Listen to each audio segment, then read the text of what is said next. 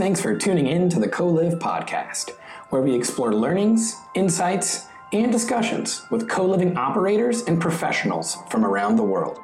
If you're a first-time listener on our podcast, just a quick reminder that Co-Live is the world's largest co-living association with the goal to connect, educate, and empower co-living professionals. Today's episode has been recorded during one of our monthly meetups, where we discuss a wide variety of topics related to co-living. To join our network or find out about future meetups and other events, please visit coliv.org. That's co-liv.org.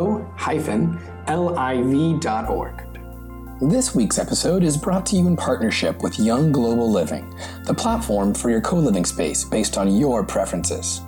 With Young Global Living, you can find a new place to live, discover new work opportunities, and connect with other community members all on one platform. Young Global Living wants to make experiences the new kind of living by matching co-livers with like-minded communities and providing co-livers with local perks where location is no longer a barrier. Feel free to look in the show description for more info on Young Global Living, as well as a link to their website, Young Global Living, where you want to be. Let's hop right in to today's episode. And today we've got a session with Andre Wieringa, who's the founder and chief reverse engineer of Start Reverse, and Asha Pelk, who is the product experience director of Selena. And we've also got Kate joining, who is the head of ambassadors for Coliv. And I'm sure you're all familiar with Coliv. If you're not, please connect with Kate after this session. We'll have a breakout room after the entire webinar where you can connect with all of us and get to know more about Coliv as an organization and about potentially more questions that you have for our keynotes. But I suggest, Andre, I'll hand over to you. The structure is that Andre will start with his presentation, and there will be 2 question and answers sessions in this webinar.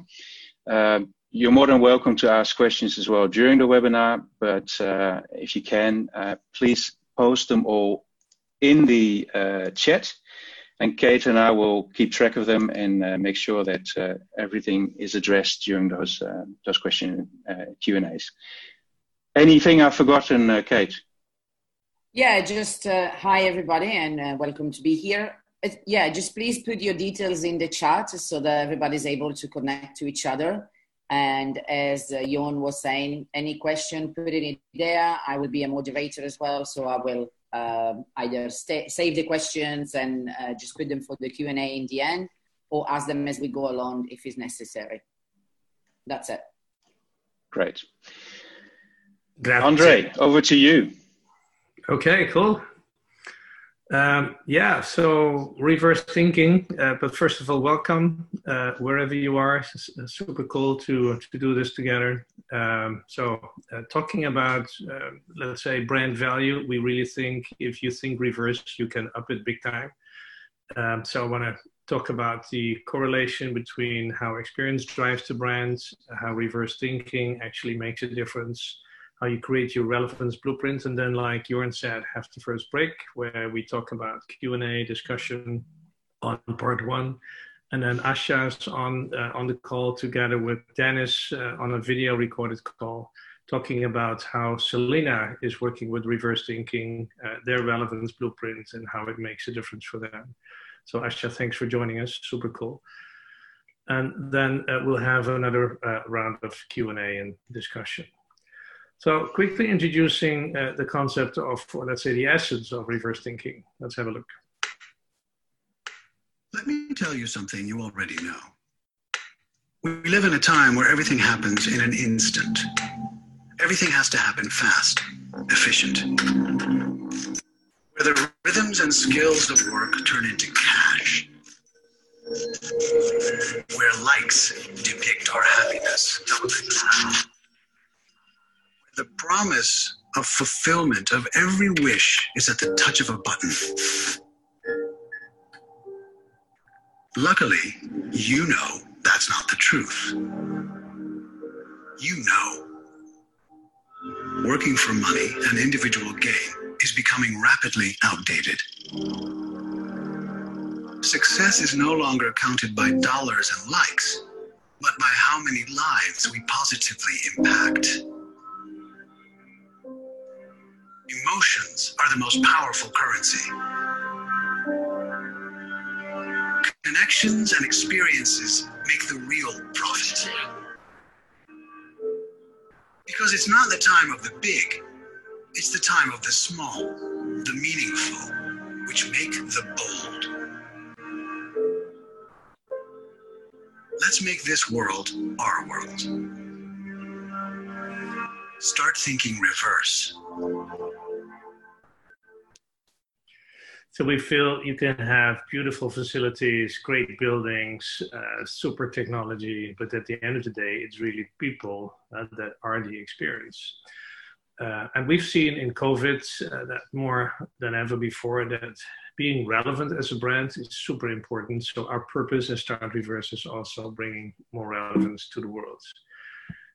So who we are reverse engineers, and what we do in essence is define purpose and bring it to life every day on every touch point. And how? By creating, designing blueprints or relevance blueprints that can really serve as a common north. And ours is looking like this, Kate, and I'm sure you remember our discussion in Singapore when we talked about having a one-pager where you have your purpose, your identity, your how and what, but also how you want to be experienced, and how actually your interaction from the staff, from technology, so online, offline, is feeding that experience, and what working climate and leadership will contribute to the behaviors you want to look. And Asha, again, will talk about in more detail how having a blueprint like this and putting all your energy on the experience you want to create makes a super big difference. So we've done this for a couple of hundred brands, including, for instance, Le Pain Quotidien, Bose, KLM, Mazda, but also Citizen M, Student Hotel, Selena, and others.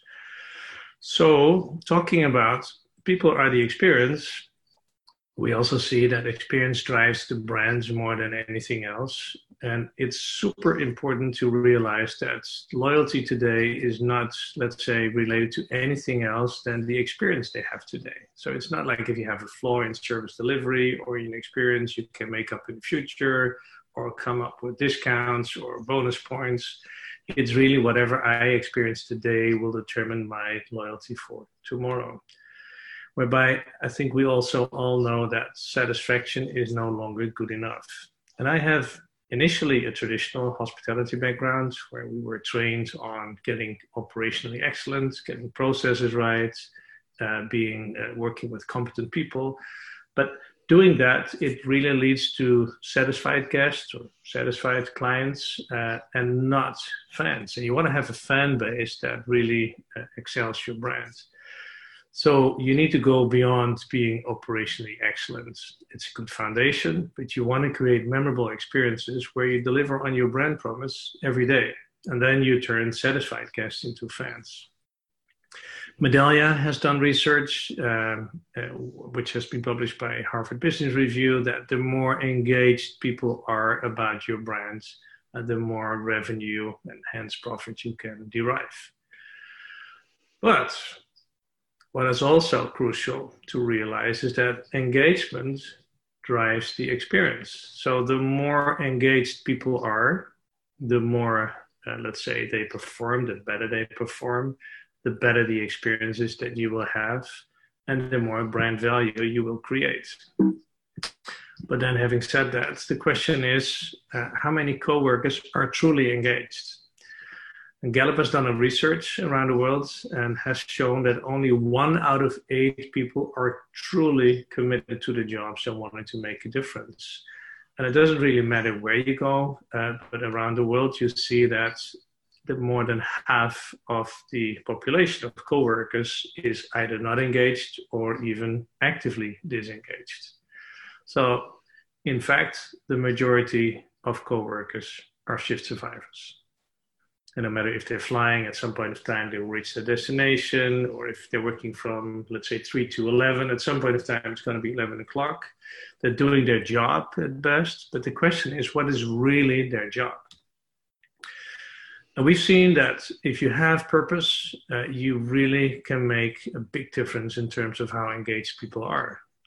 And after all, we're looking at the generation Y, and they want to know, why would I buy from a brand, book at a brand, stay at a brand, or rather work for a brand? Before I'm going to ask you the question, what's your purpose? Let's look at how Southwest Airlines has defined their purpose as a great example.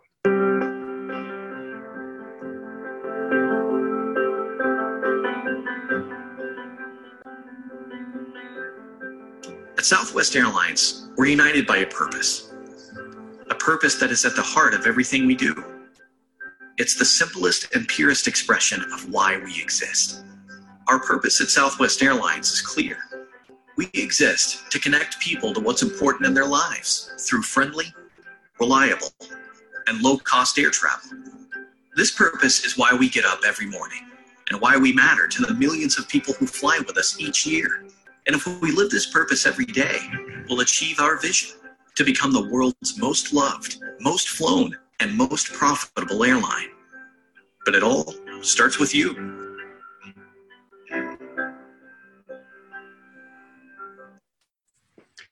So that's an example from Southwest. If you look at KLM, Royal Dutch Airlines, for instance, their purpose is moving your world. Adidas says inspire consumers to change their life through sport. And Le Pain Quotidien, as a restaurant chain, says we create meaningful connections. So what you see is that the purpose doesn't necessarily have to be related with your core offering. I think if you look at Zappos, for instance, which is a fantastic example, Zappos in the US has delivering happiness as purpose, and they have it's an online shopping facility for shoes and fashion, delivering happiness. So pretty cool. So my question to you is, you see the clock running in a moment. We have 3 minutes. If you want to just reflect, think, what would you say is your purpose? And a purpose generally is an active statement. It's short, not related necessarily to the core product, but really describes why are you here as a brand or as a company. If you find it difficult, you could say, what is the world going to miss if I would no longer be here? So what difference do I really make? And I'm actually suggesting we do this via chat, Jorn, but we can also, since we're not a huge group, we can do it plenary. What do you suggest? Yeah, I think that last would be a good option. Yeah, so simply talk about it. Yep, absolutely. Okay. So purpose. Does anybody want to join in and give their 2 cents about their purpose of their co-living operator? I'm not sure whether you're all operators, but every company has a purpose. Anybody want to join in?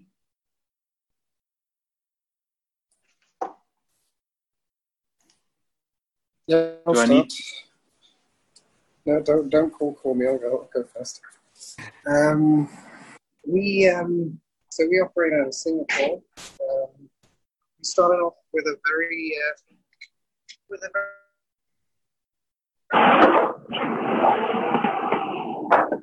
You're dropping out. You dropped out, Getan. I don't think he can hear us. 1 second. And I don't think he can hear us. Getan, you dropped out.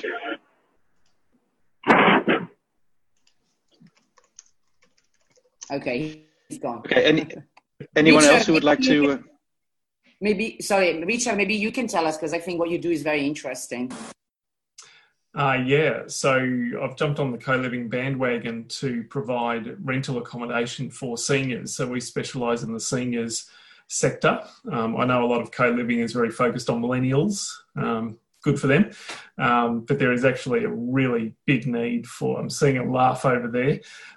There's actually a very big need for seniors, not only affordable and appropriate rental accommodation, but also the trying to kill that loneliness aspect and make sure we can have them in an environment where they can interact with people of like mind and have a better quality of life. Absolutely. So literally taking the principles of all you guys, what you guys do with your millennials and adapting that to the seniors market. Great. Now, if you would, I think there's... Sorry, if you would summarize that, Richard, like in a brief statement, like a purpose statement generally is just a couple of words, because then it's something that you can spread easily. How would you define that? Rental accommodation for seniors. Which already, I think, makes a big difference. Yeah.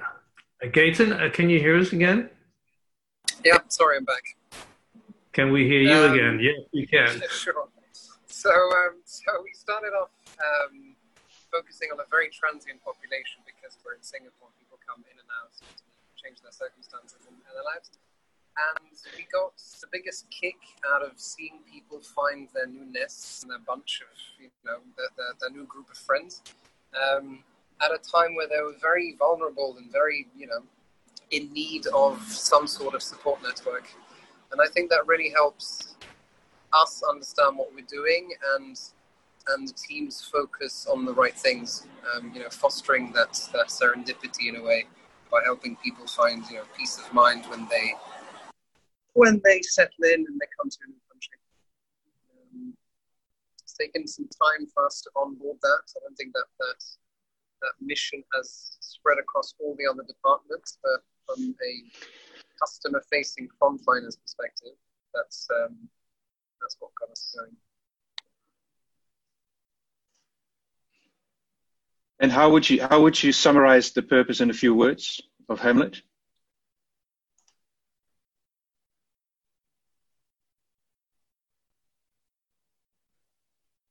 That's a key question, huh? I'm not sure. I don't know if you can hear us. Can you hear us? Yeah, I can. Yeah, I'm sorry.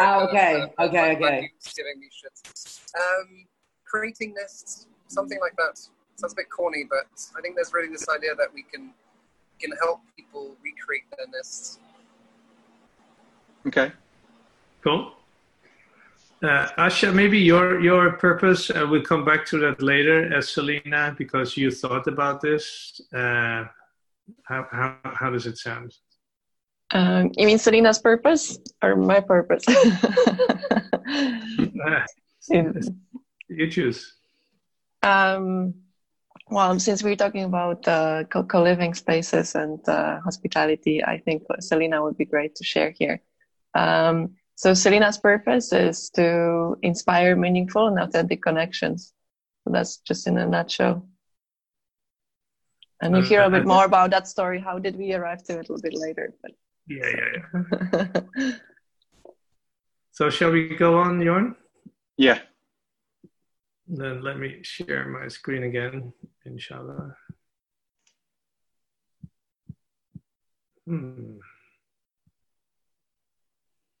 That was a good idea, wasn't it? Yeah.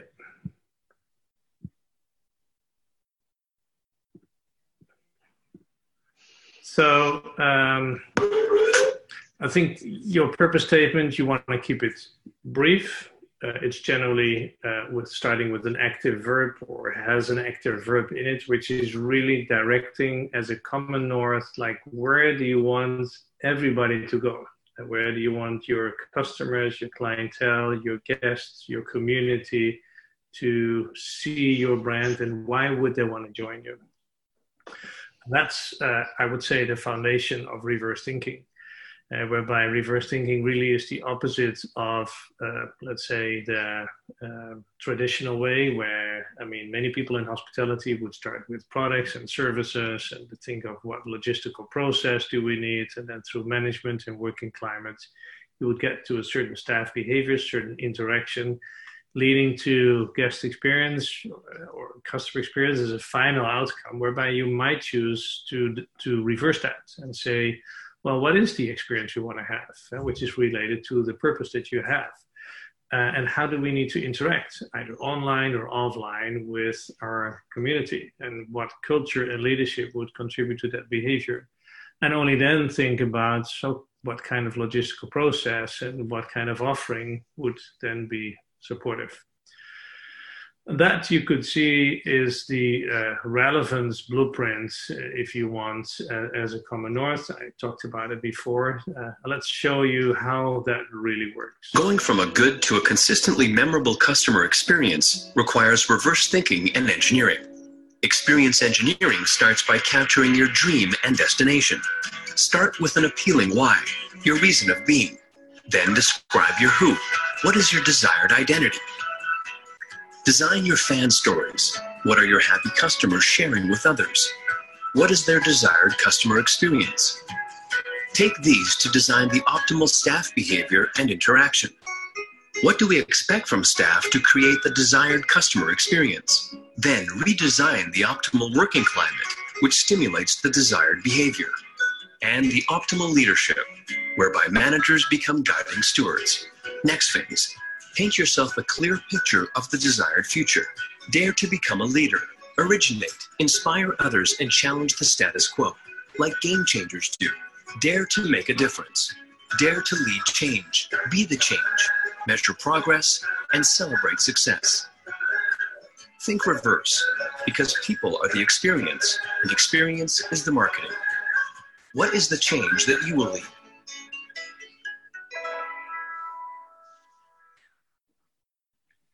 So if you look at examples, and Selina's coming later, you see KLM, for instance, with their purpose moving your world, their identity aviation pioneer. So you might wonder, really, I'm working at luggage handling. Am I an aviation pioneer? And they said, yes, all 30,000 at KLM are aviation pioneers, because what you see is, if you find a way to do luggage handling, like even if it's like 1 second faster than we currently do, just think about how much time we save. And we can be pioneering, and KLM is pioneering in many ways. I think Adidas, great example where you see how purpose and identity come together like yin and yang. I mean, and initially when we started this pilot, it was a pilot in Russia for 15,000 coworkers. And they had sales representative or retail sales associates. Now, what does a retail sales associate do? They sell. So if you want to inspire customers to change their life through sport, you need to be inspiring, obviously. So we turned the whole crew, the whole community into coaches, and made them coaches in the stores. Sales went through the roof. And this is really when you see a huge difference. I think Le Pen, great example, restaurant chain, but say we're not about food. I mean, food is what we do and how we do it, but we are here to create meaningful connections like Selina. And they want their guests to feel at home, feel appreciated, recognized. This is hidden because I cannot share everything because it's proprietary. But if you, for instance, know that you want guests to feel at home, the interaction is to make it personal, either online or offline. And the working climate is family, and then the leadership is creating a community. So that's the fundamental idea, having a blueprint as Common North, serving basically where you want to go as a company. Who would like to let's say, ask questions or share thoughts about this? Jorn, I guess I give back to you. Sure. Yeah, I've just seen a question come in from Pat, and Pat says, do you think we need to reverse what we do and why we do to serve the purpose and provide enriched residence experience? Do you want to comment on that yourself, Pat? Yeah, I would like to. Thanks, Andre, for the wonderful session. Just wanted to ask, since this is a new normal for every one of us right now, so do we need to reverse what we think, what we do and why we do? For example, let's take restaurants, right? Restaurants want to serve good food. But do you think after this new normal, they need to rethink, instead of just serving the purpose? Now coming to co-living will always try to offer us a second home for the residents, right? Feel at home. So do you think at this situation we need to rethink it and probably get some tech involved to provide them that service request and enrich experience? So what are your thoughts on this? Just a reverse thinking on this. Do I take it, Jordan? Yes, please. I think you need to reverse everything. If your context changes, and it currently has changed, probably you might want to even redefine your purpose. If the purpose is still good to go, you want to have everything. In Dutch we say we hold it against the light.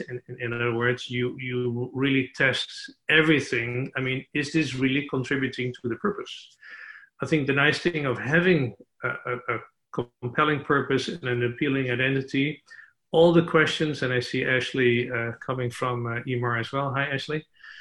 We've done this in Dubai as well. All questions that you can ask, let's say, decisions that you have to make, you consistently can ask yourself, is this going to contribute to our purpose? Is this helping to live our identity? Is this going to be helpful in order to bring the intended experience to life? And I think great question, Pat. If context change, probably purpose might have to be redefined. Hence, everything might have to be at least, don't put it through the shredder, but be critical about it. And probably, yes, redefine where it needs to be redefined. Thanks. Welcome. Ashley, you're up early. Morning, Andre. It's 10:30, so not too early. Oh, yeah. I'm making a mistake. Sorry, going to room. Sorry. Do we have any other questions from the group after the first intro of Andre of reverse philosophy? Can I ask one? Yeah, go on. Sorry, thank you. Looking at COVID situation and preoccupations of members having changed to sometimes almost entirely focused on security and physiological security, making sure that that spaces are clean. Do you think we need to integrate that into the experience that we deliver and stress it, or is that just the base of your pyramids that needs to be there but not stressed out? And then more generally, how do we decipher between what we decide to promote as a purpose, as a brand, and things that we just say, okay, this should be here? Good question. Andre? Yeah, I think if you now live in a society where I believe if you listen to experts, there's a split happening between people who are fearful and people who are fearless.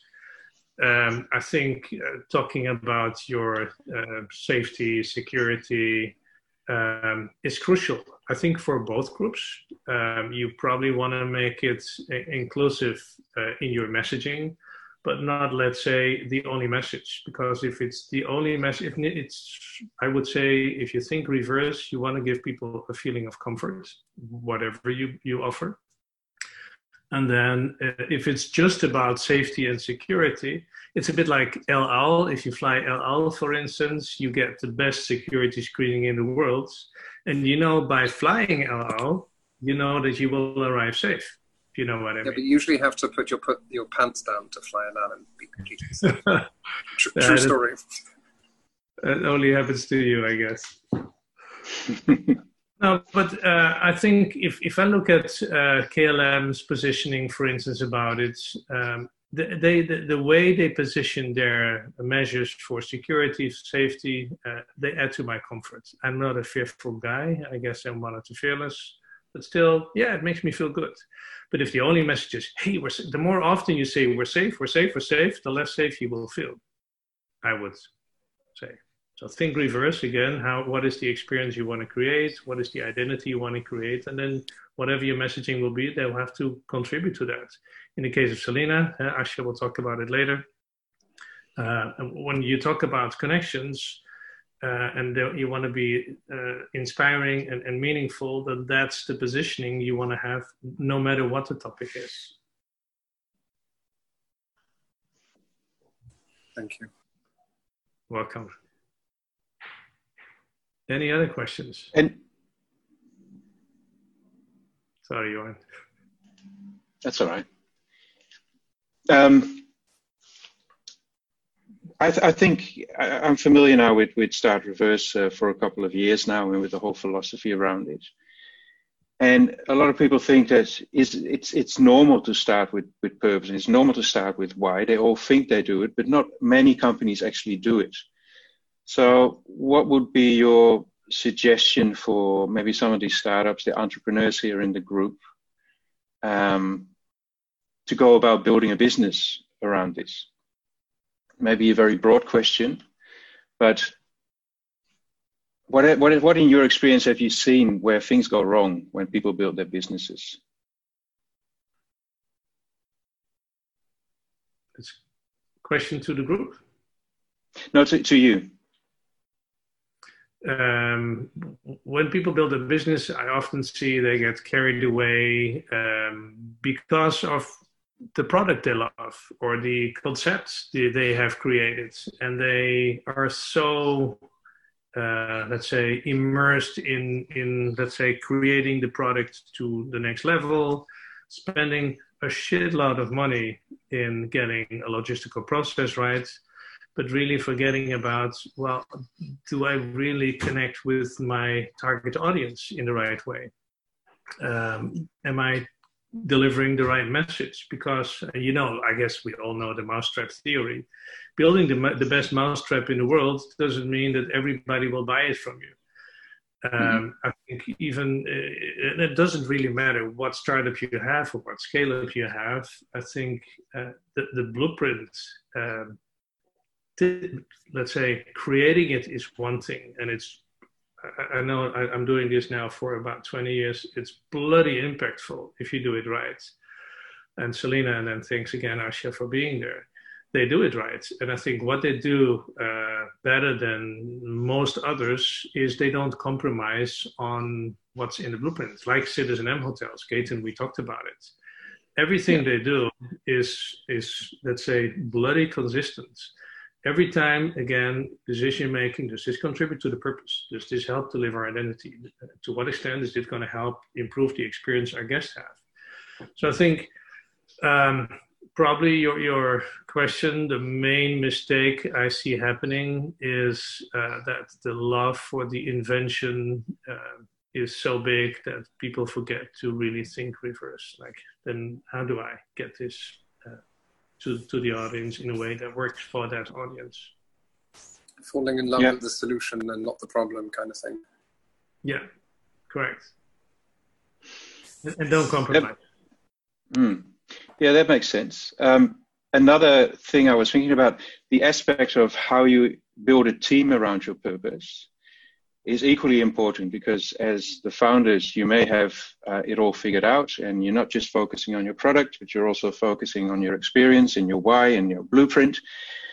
But then how do you attract the right team around that, the business that you're building? And how do you make sure you get the DNA infused with what you've created? And how do you keep that consistent while you're scaling? Yeah, we created like a reverse HR cycle, and HR doesn't stand for human resources in our terminology, but for human relations. And that's just an example. Just one word can make so much difference. And I think human resources is a disgrace. And then it starts with attract. So you want to make sure that you attract the right people. Like Ashley on the call, we've done a great project in Dubai. Maybe Ashley, you want to talk about it a bit later, but where we invested a lot of time, resources into how do we attract the right people? And then the next phase would be, how do we cast them or audition them? Make sure that before we give them a job, that we know they really are a great match with the blueprint that we have. So if you have behaviors, for instance, take Selina, if you want to have let's say, connections, then you want to have people who are naturally connecting. So the next step would immerse. How do you immerse them in your brand? And then the next phase we see in the reverse HR cycle is grow. And then after grow, you can recognize, and then you want to sustain. So from attract to cast to immerse to grow, recognize, sustain it's a let's say it's a more fun cycle than when I used to work for Hilton, and it was the hire to fire cycle. This is a little bit different. In fact, maybe a nice anecdote. On day one, working for Hilton, I decided, okay, max 1 year. I came from Marriott. I joined Hilton. Anybody has a Hilton background? If so, no offense. I met the president.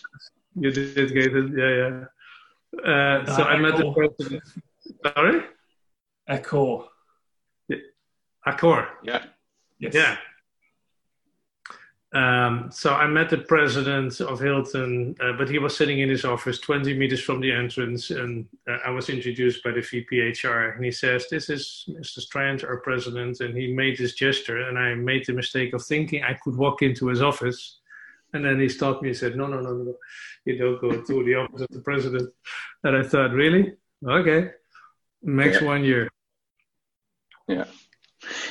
What I just picked up, one of the words was casting. So that is a very, unfamiliar word, I think, in HR practices. So when you say casting, I know that with Citizen M, they literally stage people and ask them to almost perform. Is that right? And it is not just an hour, but it goes across a couple of days. Actually, maybe you can do like a live testimonial in terms of what kind of casting we've done for the address in Dubai. Yeah, Andre, I'd be happy to.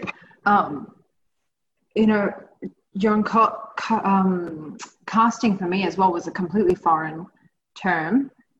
Of course, you think of it in its traditional sense of being in sort of the performance, acting, sort of that aspect of drama, and it's not something that you necessarily relate to, well, my industry, hospitality, but essentially that's exactly what you're looking for. You're looking for someone who's able to live that brand ambassadors that embody what it is you're looking for once you've established your purpose. And so in Dubai back in, oh wow, Andre, when was it? March now? February, yeah. March? February. We underwent casting for our hotel brand after we'd sort of revisited our blueprint and refreshed it according to what we thought were, exactly what our guests were looking for. And so we underwent this casting exercise, which was over the course of 4 different days. And we invited the teams in, and it was a whole day, an experience wherein we had the team members run through various activities. Like one very memorable one was building a bridge together out of spaghetti and marshmallows. Another was flowers and presents, an exercise where you give compliments as well as sort of constructive criticism to one another, and you just us as judges or observers simply just watched and looked to see what kind of behaviors the team members, which were already on board with us, were exhibiting, and how we see those behaviors fitting in or not with the blueprint and the purpose that we wanted to carry forward. I mean, I don't think words can really do justice to explaining the experiential value of it, and the teams absolutely loved it as well. It's nothing like they've ever experienced when you consider like a traditional sit-down interview. Tell me about yourself, tell me about your experience, versus an immersive casting. And a cool part. What are your five worst traits? What are your best traits, and where do you see yourself in 5 years? Exactly. Yeah. Yeah, really. Now, the cool part is that after every casting, we were able to, let's say, come to a conclusion and a selection. And people were like, managers were totally surprised. They thought, really? I thought Jim or Joe or Josephine would be on top. And they actually were kicked out by everybody. Because then you see because you take people out of context, you don't look at them how they are on the job, but how they are as a human being. And I think we don't want them to be our brand ambassador. And I think that's Selena, same thing. It sounds very harsh, forgive me for saying it, but rubbish in, rubbish out. Even if you have two people on the property, if you have a community run by two people, if you have the two great people matching with your brands, with your blueprints, fantastic, because they will help you grow it. But if you have, just imagine that one out of the two is out of line, is off brand, it's 50% of the people connection that you have on your premises, and you will have, and that's again back to your point earlier, Jorn, one of the reasons why I see some brands be bloody successful and others fail miserably, because they just don't understand the big part. Yeah. I think that's fantastic to hear, and one of the things I experienced as well when reapplying this sort of theory is that all the questions that are asked in meetings can be answered a lot quicker. Yeah. So whatever question you have, whether it is, hey, we want to buy this software program, you can very quickly dismiss it or actually take it on board by going back to your purpose. And does it actually serve the why or not? And that goes into very detail, even to the color of your mattress. It's just a silly example. Is that what you see as well, growing within those companies that really embrace this method? Totally, because technological questions, facilities, design, next to, of course, people casting, everything else can be, let's say, confronted. I mean, if you take the blueprints, does it help? Does it bring the purpose to life, etc.? Does this help to live the experience we want to create? Yeah. And that also empowers, I think, people on the floor, because when they come up against questions from guests or issues, they can actually solve it by going back in their mind and say, hey, the action I'm going to take now, how is this going to serve? How is this going to contribute to the greater good of what we're trying to reach here? Okay, I've got a question here. What do you think, Andre, is the best way for someone who really doesn't get it to learn to think reverse and to really start with the purpose and not just from the product? Not meant as a commercial, but buy my book. That's fine. I do that. I just, I'm just so, like, you blew me away. I was like, wow, just those two words, think reserve. But apart from your book, which is obviously a great start, maybe put a link in the chat, please, if possible, so everybody can take a look at it. Sometimes it's just a question of really mind switching. Do you understand what I want to say? And I was wondering, what do you think is the best way for someone to actually understand the importance of it?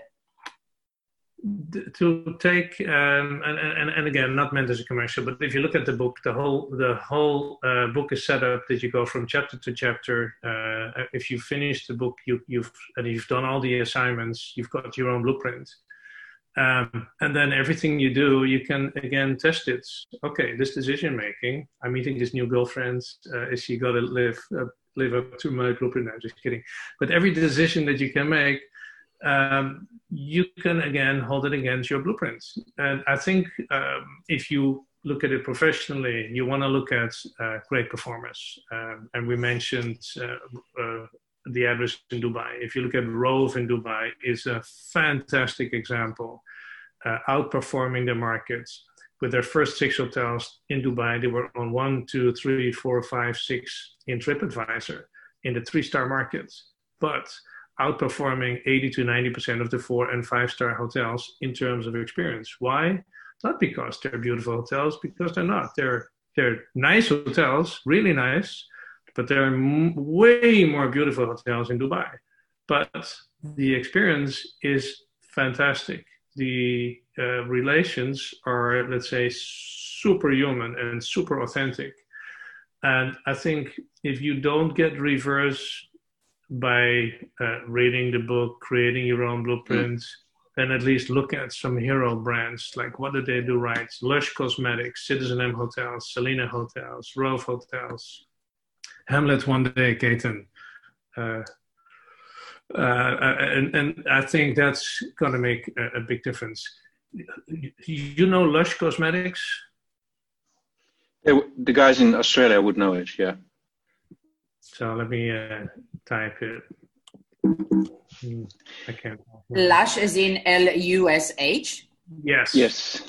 No, we have a company in UK. Well, there is a company that shops in UK, and they do like really nice soaps and smellies that you're talking about. Oh, yes, I do. And if you get into those stores, and I visited seriously, I make a hobby out of it. Probably in more than 50 countries, and I've seen Lush so many times, and not once have they disappointed me, which is, I think, quite incredible. Because every time, and yes, the design is nice, and you either hate it or you love it, the smell. But I don't go in for the smell. I go in for the experience. And you see really authentic people, and not because they have tattoos and green hair or whatever, and sometimes they do, which I think it's fine. You see real people making real connections. And the storytelling, every product has a story. And that's also, to your earlier point, one of my recommendations. Make sure that you have a story to tell. What's the story of your brands? What's the story of your services or products that you deliver? So don't talk about features and benefits, but make it a compelling story that makes a bloody difference. And at Lush, sorry, I'm getting carried away. I think they do such a fantastic job in the relevance of massage bars, foam balls, whatever. There's a story behind it, and the story, they bring it across in a very credible way. So, and if you then still don't get it, then I guess I give up. Okay. I think it's I really like, I don't know, I think it's called, so excuse my English, I am Italian, so sometimes I still have my Italian brain on, but I think it's called cross-pollination, where you take an example from one industry and you really see what they've done, as in like core values, like what you're saying, and purpose and everything, and then you apply it to a total different industry. And I personally think that that's one of the best formula for innovation, to really kind of like, broaden your mind into something like that. So I really like that you're giving a lot of examples. I love that. Yeah, and that's in the book as well. I talk about Tesla, how Tesla is incredibly engaging. What I love about Tesla is the moment they designed their first car and they shared the patents, like opening up. So we can learn from each other. And I think in hospitality, we should do that much more often. And I think that's Selina does a fantastic example, sharing the blueprint. I asked Dennis, can I show the blueprint? Yeah, show it all, he said. So can we go Selina? Yeah, shall we go there? Yeah. I said, talking about Selina, let's move to that part of the session. Very good.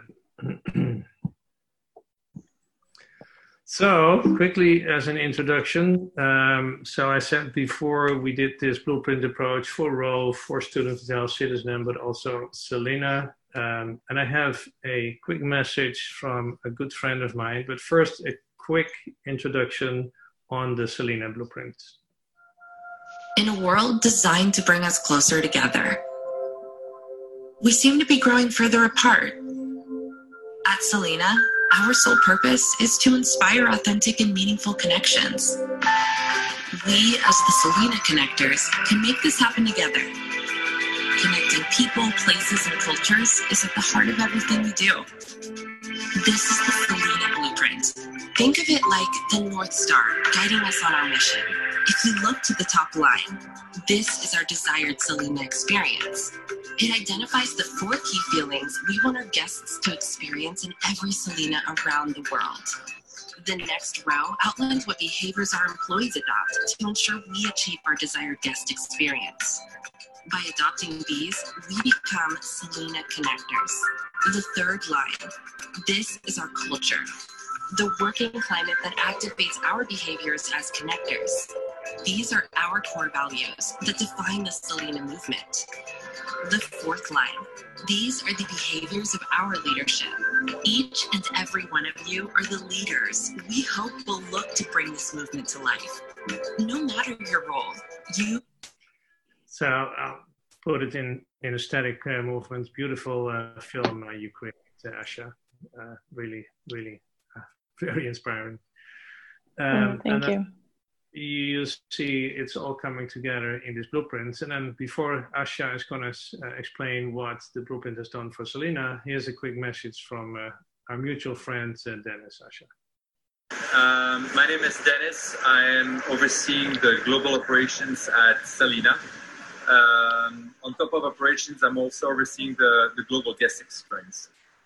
I wanted to share some interesting insights that we have experienced as a company worldwide with the use of Start Reverse and our blueprints. We started this journey about 2 years ago now, and the whole implementation of about 75 locations worldwide took about a year. And the insight we found was really amazing. The fact that we've activated and trained all of our employees on driving a certain set of behaviors that will generate a set of feelings in our employees and our guests was absolutely spectacular and had a huge impact on our Net Promoter Score. We saw a dramatic increase in our NPS across all board. This has been a game changer for our engagement as well. Not only the guest NPS took off, but also the eNPS, the employee engagement, went through the roof. So the only thing I can say is that by having a common north, a common purpose, by having a common set of behaviors that help drives the feeling of our customers and of our teams, is an outstanding engagement strategy for our team.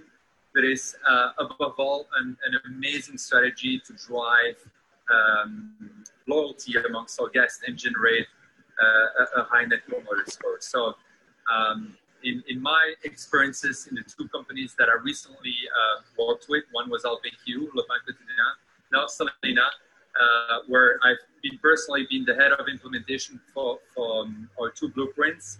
And the Start Reverse concept has been an absolutely success for my experience. So Asha, our product experience director in Selena, will share more of those insights with details and slides and data that will back up my excitement here. So thanks a lot for creating this, Andre. This is an outstanding solution for the whole hospitality. Thank you. Bye. So sweet. Oh. So Asha, I think over to you. Okay, great. Thanks so much, Andre, for this. Okay, let me share my slides. Okay, can everyone see my screen? Yes. Yeah, starting up. Perfect. We are very jealous of it. Yeah, so I put some beautiful picture to just bring us a little bit of into travel spirit. This is one of our locations in Antigua, because I'm sure some of you might be wondering. So super excited to be here. Thanks so much to Andre for inviting me and to Yor for having us. And I am super excited to share this simply because I am huge fan of the Start Reverse solution that Andre has created, and I have been part of, together with Dennis, of implementing it and seeing its impact within Selena. And maybe a little bit of my background as well should help with the connecting a little bit of the dots. So my background is I'm a mathematician. My inner purpose is to inspire change through data. And so what I do within Selena is measuring experience, measuring culture. So not only implementing the blueprint, but also measuring it and seeing it in data has been truly inspiring to see for myself and also for others, just not only to hear the stories, but also to see that actually these stories are being reflected and supported with data. So I wanted to tell you a little bit of a story with the blueprint. And also this kind of reflects a little bit of the story, my personal story within Selena.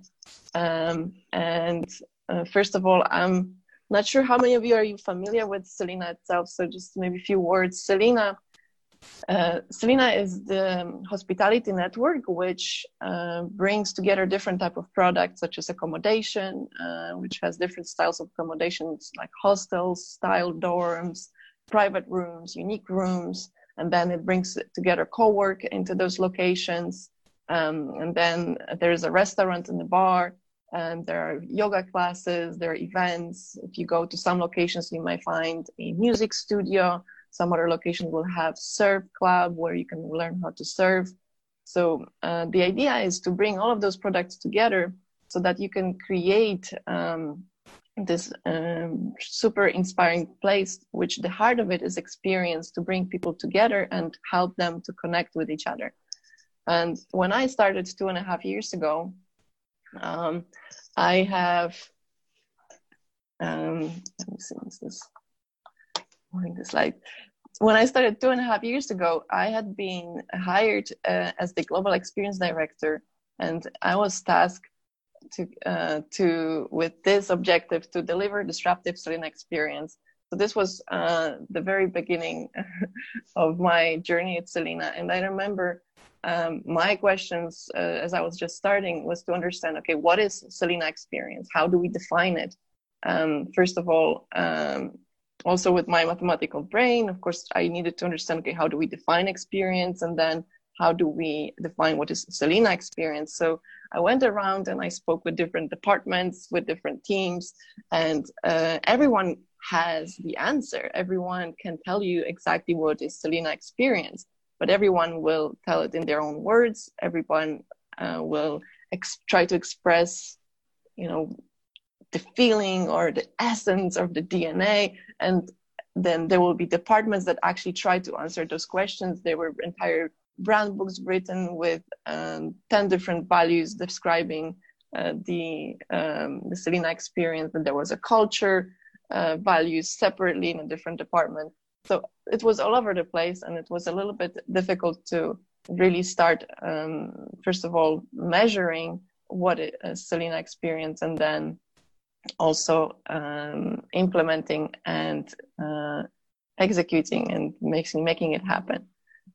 So this was a challenge until Dennis joined us as the VP of Culture and Experience, and then he brought Andre with the Start Reverse method. That was, for me, this was a game changer to bring us to Selina, because what happened there was, and just believe me, I've tried to bring people together and organize focus groups and organize brainstorms, bringing leaders together. And it's very hard, and I'm speaking from experience.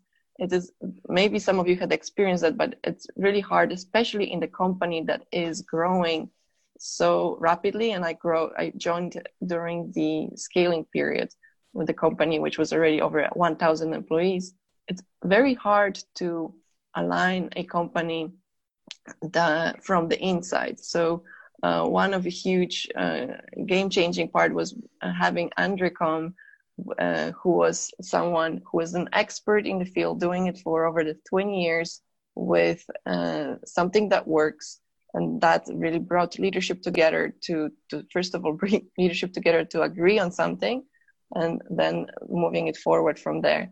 And then the second part of from what I've seen is not just having the leaders agree, but having a structured way to define what is experience and what is it going to define Selina experience, and then a clear process of how to implement that.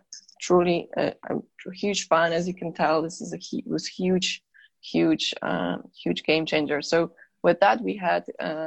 This was 2018. This is 2 years, over 2.5 years ago, where we had, at the end of 2018, I remember it was in London, we got this, for me, game-changing meeting when we had created the Selina blueprint.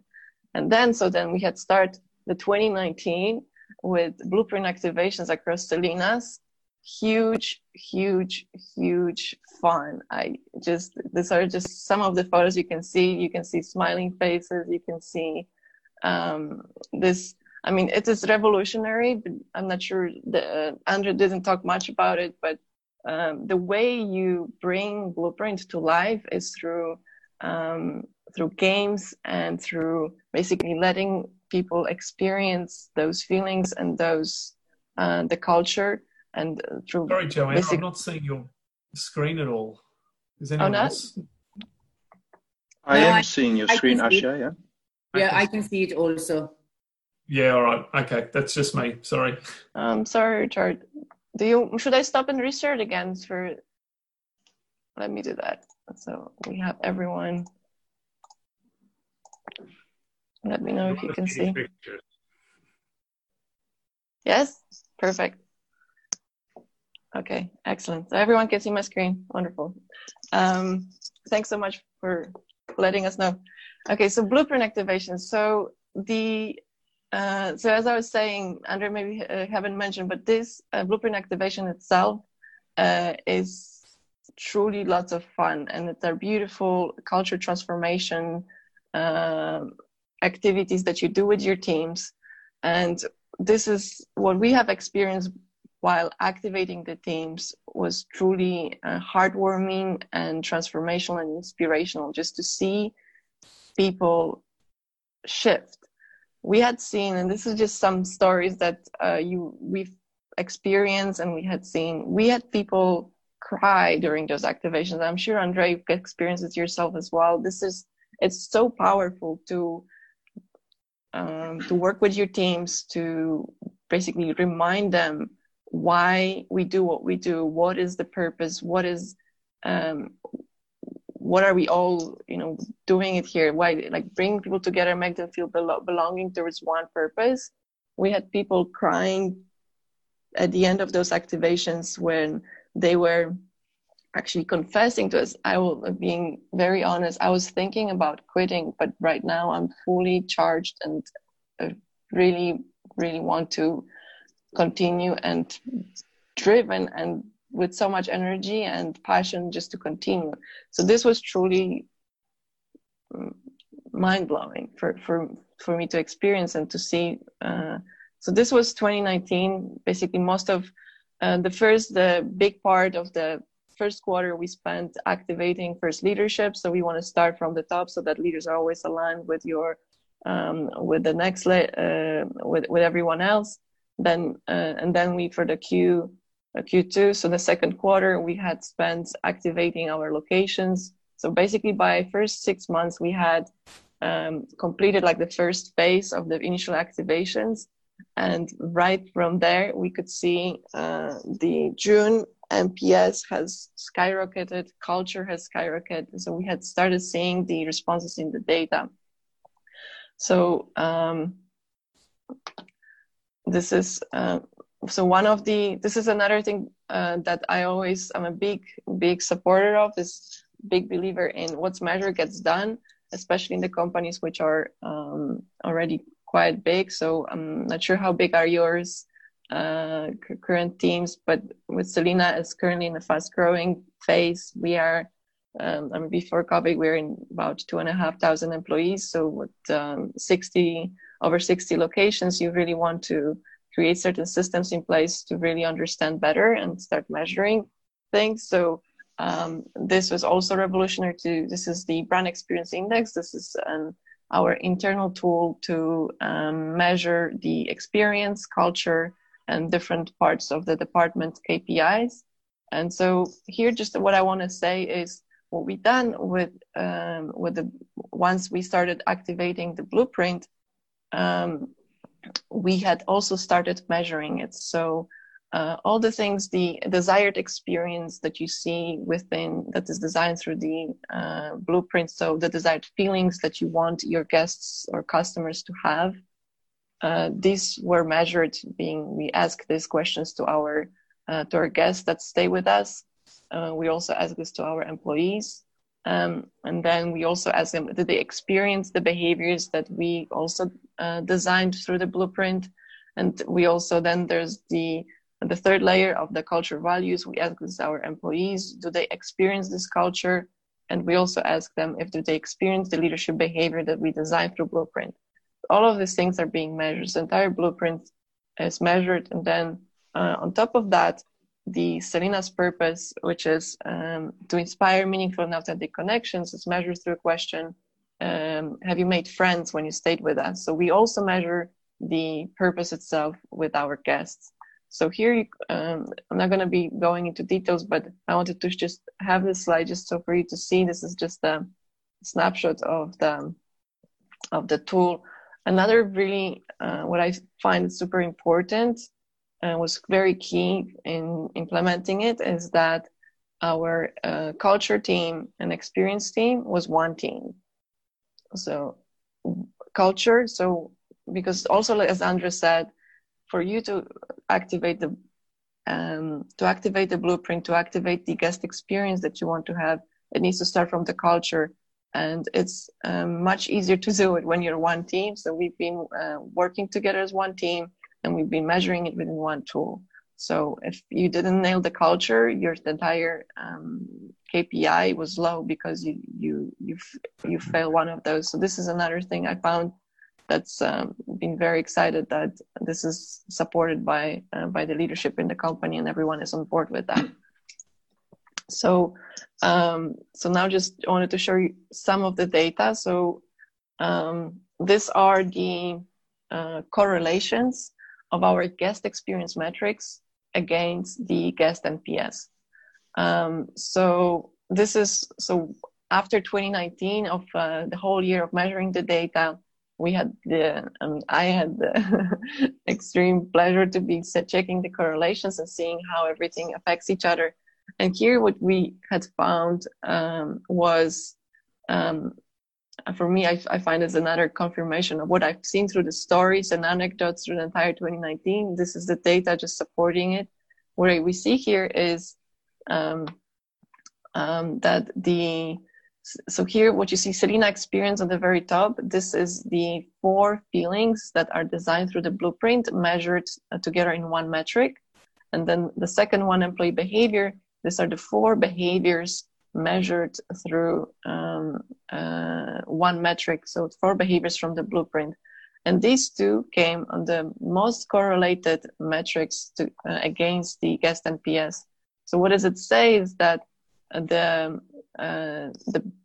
higher experience of your blueprint within your environments, your communities, the higher engagement or the more raving fans you're creating for the brand. So this and Asha, if I can just butt in for a bit, I think it's also interesting to see that on the bottom is actually Wi-Fi, shower experience. So all the hardware ultimately doesn't have the most impact on the overall brand experience. So that's maybe also going back to what you said earlier, get on the safety and security part. Should that be at the focus? I think this is your answer. Mm-hmm. Totally. Yes, thanks so much, Jörn. Exactly. So this is also one of the stories we had found, because we also been focused a lot on the basics, because of course we do want to have our locations to be clean and we want them to be safe. And of course, Wi-Fi is important. But then at the end of the day, what you see here, the story is that it's the experience. So very top is the blueprint. And then the third one is customer service, which is, again, the experience. So this is the interaction, and how you interact with your customers is what really matters at the end of the day. So that also supports the Andres story. Then one more slide I wanted to share. This is also, we also measure culture. And we are pretty aggressive with our culture measurement. We measure culture every month. We send the culture survey, and we have over 70% response rate. So it's for me, that's the first sign of engagement, that people actually respond to our surveys, people care. Then these are I'm not showing all the metrics with you because I just didn't want to take the entire screen, but I've chosen some of them just for us also to see against what are the things that compare against those that are blueprint ones. So here we see metrics, again, compared against employee engagement, which is measured through the eNPS. And here, Selina culture, let me grab it, I have a pointer, yes. Okay, Selina culture here, it's a metric that brings together the experience of 4 values, which were defined through the culture in the blueprint. So for Selena, that's being authentic, playful, accepting, and educational, learning one. And so this is the Selena culture measures here. And leadership behavior is the one from the blueprint here as well. So checking, are your leaders humble, honest, inspiring, and empowering? So these are the blueprint related ones. And you can see that they are very, very high and in one of the most correlated ones with engagement. So again, blueprint on the very top. And another thing that I found extremely interesting here, and perhaps that answers some of the questions from some of you earlier in terms of what is important in delivering, making it happen, is we also measure, and there are 2 things we measure. So we measure how much people believe in the company purpose. So we ask them, how much do you believe that Selena inspires meaningful and authentic connections? And this is the one on the very top. And you can see this is the most correlated one, which is, by the way, I have excluded some of the metrics, but there's no more correlated metric than this one. Actually, than these 2. These are the most correlated ones. Mm-hmm. And the one that's most correlated is people actually believing in your purpose is the ones that are the most engaged. And then interestingly, you can see I also highlighted here in the very bottom, we also measure, do you know the company purpose? So this is a very question. We also want to know, because part of the activating your team really to know what's the purpose to start with. And then, of course, you activate all the essential experience and culture elements to it of the blueprint. And so we also measure if they know the company purpose. And of course, it also correlates with your engagement. However, it's basically very much no comparison with the difference it makes from knowing your purpose to actually believing in it in your teams. So, and then how do you? I think it's very cool insight. Yeah. So it's crazy. We didn't actually know. We didn't expect this. I was very, very intrigued to find this. And this is, I mean, it makes sense. Like, this is, by the way, Selena's future success. This is also the another question we ask: how much do you believe in the future success of the company? So really, I think another takeaway or insight from here is really making your teams to have engaged teams. So just coming back to the slide Andres showed earlier, not those that sleep at the desk and just are shift survivors, but those that are really driven and drive your company performance forward are the people who believe in your company purpose and believe in your future success.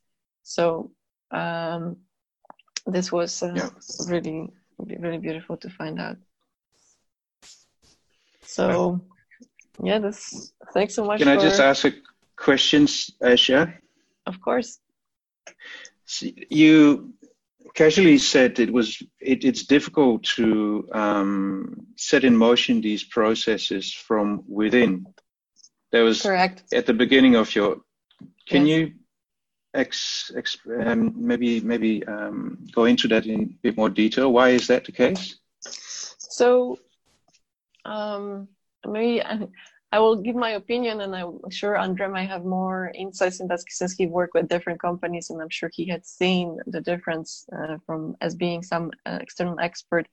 From my experience was when you do it from within, I join in as the director of experience, and of course my incentive was, okay, I need to define Selena's experience and Selena's purpose because I need to understand it for my experience department. Then of course there is a culture director who needs to do the same for culture, and then there will be a strategy department which needs to define their purpose. So there's kind of feels like there's it's hard to bring people together to make one decision. This was my experience. It just felt like who is there to decide when you come in, even when you come in a brainstorm and we maybe even agreed on something, even if you have some, maybe you narrowed down to something, it was still hard to just say, okay, that's it. We're gonna forget everything else and move forward. Like that moment where you cut it away, that was one part that was challenging. And second part was also coming, not having like a clear structure, which Andre came with a clear structure. This is the blueprint, these are boxes, very simple. These are the boxes we're gonna fill in. And once we fill these boxes from tomorrow, that's the only truth. And just having leaders in one room say yes. We had actually people, our HR remember Andre? Angie was making a video of this. I can't believe we had finally aligned after years and agreed on one. And she made a video like, I will hold you accountable because it was so hard. And I haven't been the first one who tried. There were so many people who tried before and people were, please have this, make this brainstorm the last one. And it was, I'm not sure, maybe Andre, you have some insights here. Why is it so hard from the inside versus outside? One word, ego. Yeah. Or a lot of egos. Yeah. What I saw, I mean, and of course, guys, if you have people who are passionate about what you're doing, who you're being, you need people with, I think, not necessarily great egos for the sake of great egos, but you want to have people who make a difference, who are there, who believe. And I think at Selina and many other blueprint sessions, we saw really, we had a lot of fun, a lot of inspiration, but that was more the relief like we've accomplished. Let's say, I remember our first evening on the canals in Amsterdam. It was such a big relief that we had at least done part of it because people, they were willing to let go of their personal, let's say, preferences, like fighting over words. And then suddenly you realize it shouldn't be wordsmithing. What I said repeatedly, you will never get to a blueprint where there's 20 boxes that everybody would have chosen exactly those boxes. But you need to be happy about what's the direction we're taking. First of all, and I think that's generally about 1/3 of the time, just one box, purpose. Finding your purpose, aligning on the purpose. Once you've done that, the rest becomes easier. And I think you remember when we got the left part done, the why, who, how, and what, the experience, the definition became a lot easier. And once that was done, all the other boxes just fell into place. Yep. But yeah, I remember a couple of heated discussions. But the further up you are in the development of your company, I guess it becomes more difficult. So the sooner you do this, I can imagine, the easier it is. Is that right? Yes and no. It really depends on, and that's what I admire companies like Grove, like Selina for people who are really there and love the brand. And they are the brand. So even if it's a new show, I remember I had a company of 6 people who started and they said, yeah, we don't need to talk about purpose. We got our purpose. Okay, so that's fine. Then maybe let's just spend 15 minutes on it. Can we do that? Yeah, we don't need to. Just give me those 15 minutes. Okay. 3.5 hours later, they had not agreed on the purpose. But what I did, I split them in 2 and said, if you have a purpose, then fine. Let's make 2 groups. I gave them 2 old-fashioned flipovers and said, you decide in one corner without looking and listening to the other, what do you think is your purpose? Well, those 3 already didn't agree. The other 3 didn't agree. And then it took them really like the whole morning to align on the purpose. And then they understood, shit, we are about building a new company, building a new brand. We need to align on this. And it's funny. But we've done this, take KLM, company with 100 years plus history. They didn't have a purpose. So it's not like changing it, but it's like defining it. And it's in a way, I think it's humbling that a CEO actually admits, guys, yes, we had a mission. And it was a boring mission. We still have a boring mission, but let's add on top of it a really compelling purpose. So And it works. It doesn't really matter. It works across the globe, across industries, old and new companies. Fantastic. Asha, thanks for your contribution. Are there any questions from the rest of the participants? And I think we can do it maybe by unmuting instead of the chat, because the group is not that large anymore. No. Any questions for Asha or for Andre? Can I ask my question? Yeah. Yeah. So I really like, oh, sorry. I just remembered I'm not in video. I don't like that. Sorry. So Asha, great presentation. I love the visuals as well, like really engaging. I love that you analyze all the data, but what I really would like to understand is what do you think is the most helpful part for you of having all of this data, and what do you think is how does it help to better delivery the hardware, as Andres said? So how does having the data help, or? No, of course having the data help, but I mean, what do you think is the most helpful part of it? Okay, so there's a lot of answers that come to my mind, because really one thing, having the data that's not gonna change anything. It's really how do you engage your teams with that data. Yes. So first of all, people need to be knowing, that's so simple, need to know that this data exists and need to know how this data is going to help me with my everyday work. It needs to be trustworthy. So this is another thing. It sounds so easy, but it's not so simple. Just to make sure that people need to know where to find it and know exactly that every time they look at it, it's accurate. So this is another thing that when you work with a lot of different departments, that's just when it becomes tricky. And then what really I think what really helped with what we did was making sure we did a lot of trainings, meetups, and really meeting, like offering up, if you don't understand, have a one-on-one with us, we're going to walk you through. We basically grab them by their hand and walk, like, this is the data, this is how it works. Very simple, making every single thing extremely simple, easy to understand, and then really explaining what does it mean, how does it help you with your work. If this is this, what should you do? Just breaking it down, because people don't have time, especially in operations. It's crazy. They need very simple solutions and very quickly. And then another thing is there's always a lot of priorities, and just how do you make this a priority? Unfortunately, or maybe fortunately, that's what we did. We had brand experience index. So there's an entire index that brings experience, culture, and different elements to it. Is one index, is one of it's a third most important KPI for everybody in operations, right next to EBITDA and revenue. So it's basically making sure it's on everyone's radar and it's presented next to P&L. It's like your P&L. You talk about experience as it's as important as the money at the end of the day. Kate is on board. What's that? That's strong, yeah. Gaetan is on board. Yeah. Any other questions from the group? Hello. Hi, Anna.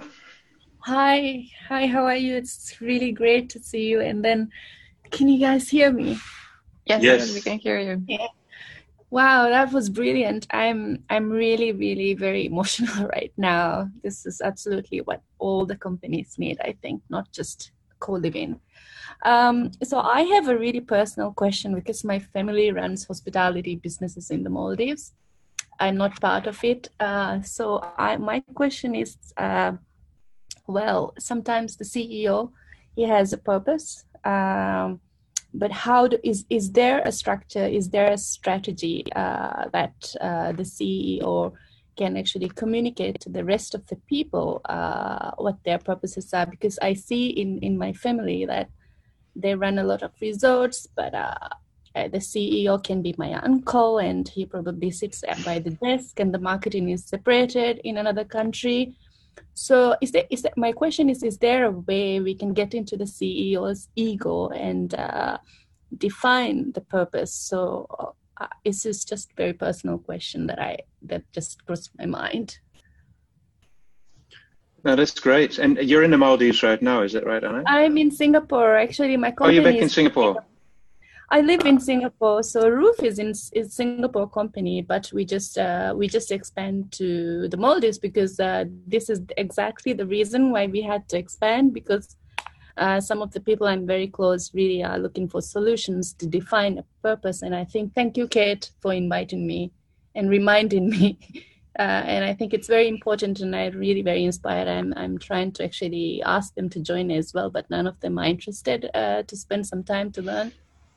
Okay, so your question, coming back to your question, would you, Andre, would you like to tap into that? So it's quite a family business, I suppose, which is more sensitive than maybe even a business. Yeah, I agree. And Anna, if you are willing to share your email address, I can, or maybe Kate, you have it. We can communicate directly. I have somebody in Singapore who can give you the book, so that goes even faster because it's so. Thank you. That's so nice of you. Thank you very much. You're very welcome. And I heard you saying a couple of things, and one of them was, how do we get the purpose in the CEO's head? I think it doesn't work like that. And I mean it well. I think, and that's what Asha was referring to, and we've done it, all the brands. I mean, defining a purpose, it's not a matter of getting the words right, but it's more like getting the alignment right. So if it's a purpose coming from HR or operations or from the CEO, then it's HR's purpose or operations purpose or the CEO, the big boss purpose. And I mean, I've seen many companies with purposes like that, which they make sense from a word point of view, but to Asha's point, if you saw the statistics, knowing the purpose or believing in the purpose has a huge difference in terms of engagement and my living the brand. So what I recommend is that you find a way to create like a tribe within the family that has representation from the various resorts you work with, and not only, let's say, heads of family or only pupils of family, but make a cross-selection and start defining, let's say, that purpose together. And if you follow the line in the book, I think you can do it yourself. I'm also doing webinars on like this, on how to do it. But you could also have either Asha supporting you from their point of view, if Asha is willing to. And I'm, of course, happy to help out if I can on a distance. I could even do a blueprint session on a remote way. Thank you. That's brilliant. I'll try to see if that's possible. So I think it can be a little impossible because the CEO has this mindset that the marketing, the HR is hired to just learn. So I'll try to see if I can get in touch. But in the Maldives, we are currently trying to provide solutions that could help them market beyond what it actually really is on the website. I'm happy to connect, and I'm currently in Singapore. I have a company, Coliving company, Roof, but we have expanded to the Maldives last week. Cool, that's great. Yeah. Super. Thanks for your question. I'm conscious about the time as well here, so I suggest that the whole question and answer in the breakout room is taking place right now, instead of going into a breakout room with 2 or 3 people each. So, you agree, Kate? Good. Yes, I agree. I mean, I think the group is small enough, and we can do it directly here. Maybe you can give everybody sometimes if they want to also introduce themselves a little bit more, like we would normally do in the breakout. Sure. And I mean, I already feel like I've been on a mastermind with Andre and Asia, so I'm like, yeah, amazing. Anybody want to share their thoughts about this session, or introduce their company, or introduce a certain topic they're struggling with related to experience engineering? I see Vanessa still here. Josie. Yes. Yeah, hi. Thanks for the great presentation, Andre and Asha. That was really eye-opening. That was great. I had a couple of questions about the stages that you pulled up before, Andre, about your reverse engineering stages. How long did this process take for Selina from start to where you are now? And were any stages particularly difficult to push through or challenging for you? I was just interested to know, it really is so much change management involved here. What were the really meaty bits of that strategy that you were putting together for the blueprint? Shall I give a generic answer first, Asha, and then you? Sure. Yeah? So generically, I get this question a lot, Josie, so thanks for asking. Some CEOs really want this done can this be done like in 6 weeks? And I said, sure. If you just want it to be on a knowledge level, you can get it done within 6 weeks. Realistically, I think if you want to do the purpose definition, the blueprint definition well, you need to allow yourself 6 weeks for just that. Meaning that you have a first workshop with, let's say, and it could be senior leaders like we've done at Selina. It also could be more cross. But then you want to have, ideally, you want to have enriching blueprint sessions. At KLM, for instance, we did this with the top 25, and then we had 8 groups of 25. So after, I think, 4 weeks, we had 9 blueprints.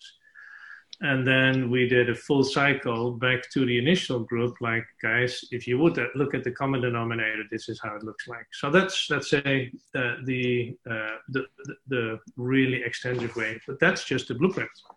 And at Selina, we just did 1 blueprint session, and it was bloody good. And that often works as well. For Rove, we did the same. So it doesn't have to go like that. But if you have 30,000 people you want to engage, just having something coming from the top is probably not a good idea. But then you have the blueprints. What we normally recommend, and Selina has done a magnificent job, we co-produce an experience guide. So with representatives of our partner and ourselves, we take every box and translate it into 1 or 2 pages of text and visuals. So we call it an experience guide, context guides, or whatever guides. And then next step would be to create a video, like you've seen the blueprint video from Selina. So taking that, I mean, just a video could again take easily 6 weeks. So if you take the blueprint, experience guides, the video, I think you need probably 2 to 3 months. Then you want to select internal champions, trainers, champions, coaches, facilitators, guides. I mean, we had different names, transformers. Mazda calls them their transformers, which but it's really cultural transformers. The casting process and the whole train the trainer content could be written in the first 3 months as well. And if you allow them, so let's say a couple of months on then training this internally, I would say you probably need 6 months before you get sincere traction, reliable traction in the company.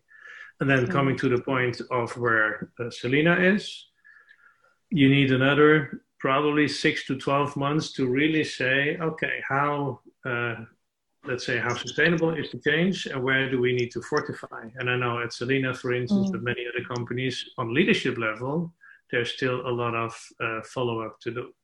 So it's really a matter of making it easy. 3 months before you get started, another 3 months before you have your audience ready to engage internally, make it like a full year and you have full traction, but it's not sustainable. Add another year and you have sustainable change. And if I can add to it, it's just perhaps it's pretty clear already from what Andre is saying, but it's all about, it's not just taking a blueprint, creating it, and then moving on. It's like you implement the blueprint and it becomes part of your DNA of the company, and it's part of the trainings. And really what's super important is that what I've noticed is that basically it becomes part of the internal marketing. So it is constantly like, it's like you need like champions to constantly go and infuse everyone to correct the language, like we are connectors, like like, because people have different kind of things that are used to. So just making sure that this is constantly being alive, and making sure everything is like basically measuring how many people have been activated and all of these things, just keeping keeping it alive. I think, just to answer to your earlier question, what was the tough part, apart from what already Andre said, is making sure this stays alive. Yeah. After you have reached your high NPS, okay, how do I keep it now? How do I keep doing it? I think we've lost out. Yeah, I was going to say, when we bring in big changes at Salto, where I'm coming from, we're an access control provider, especially in this sector. We call people Sherpas, so I'm going to suggest names. All right. Now, I think one more thing to add, Josie, is that if you got your blueprint, to Asha's point, if you take it serious, everything probably will need a reset. So how do you attract people? How do you cast people? How you immerse? How you reward them? Like, your whole HR cycle needs to be redone, because you cannot, if you have new behavior criteria in terms of how you want, in terms of the blueprint, how you want to build an experience, then those behaviors need to be evaluated and need to be rewarded upon. And that's sometimes scary for traditional HR people, because then they think, yeah, but then I need to do my hiring different, and I need to do my rewarding different, and my firing different. Yeah, I think you need the whole circle different. No, thank you very much. Welcome. Thanks again for joining us today. And from all of us here at Coliv, we hope you learned a lot, and maybe even picked up a few pieces of wisdom to help expand the co-living movement. To check out the Coliv membership that will allow you to connect with other leading co-living professionals, or even just to stay updated on future podcasts and upcoming events, head over to coliv.org. Again, that's co-liv.org. Thanks again for tuning in, and we look forward to having you back for our next episode.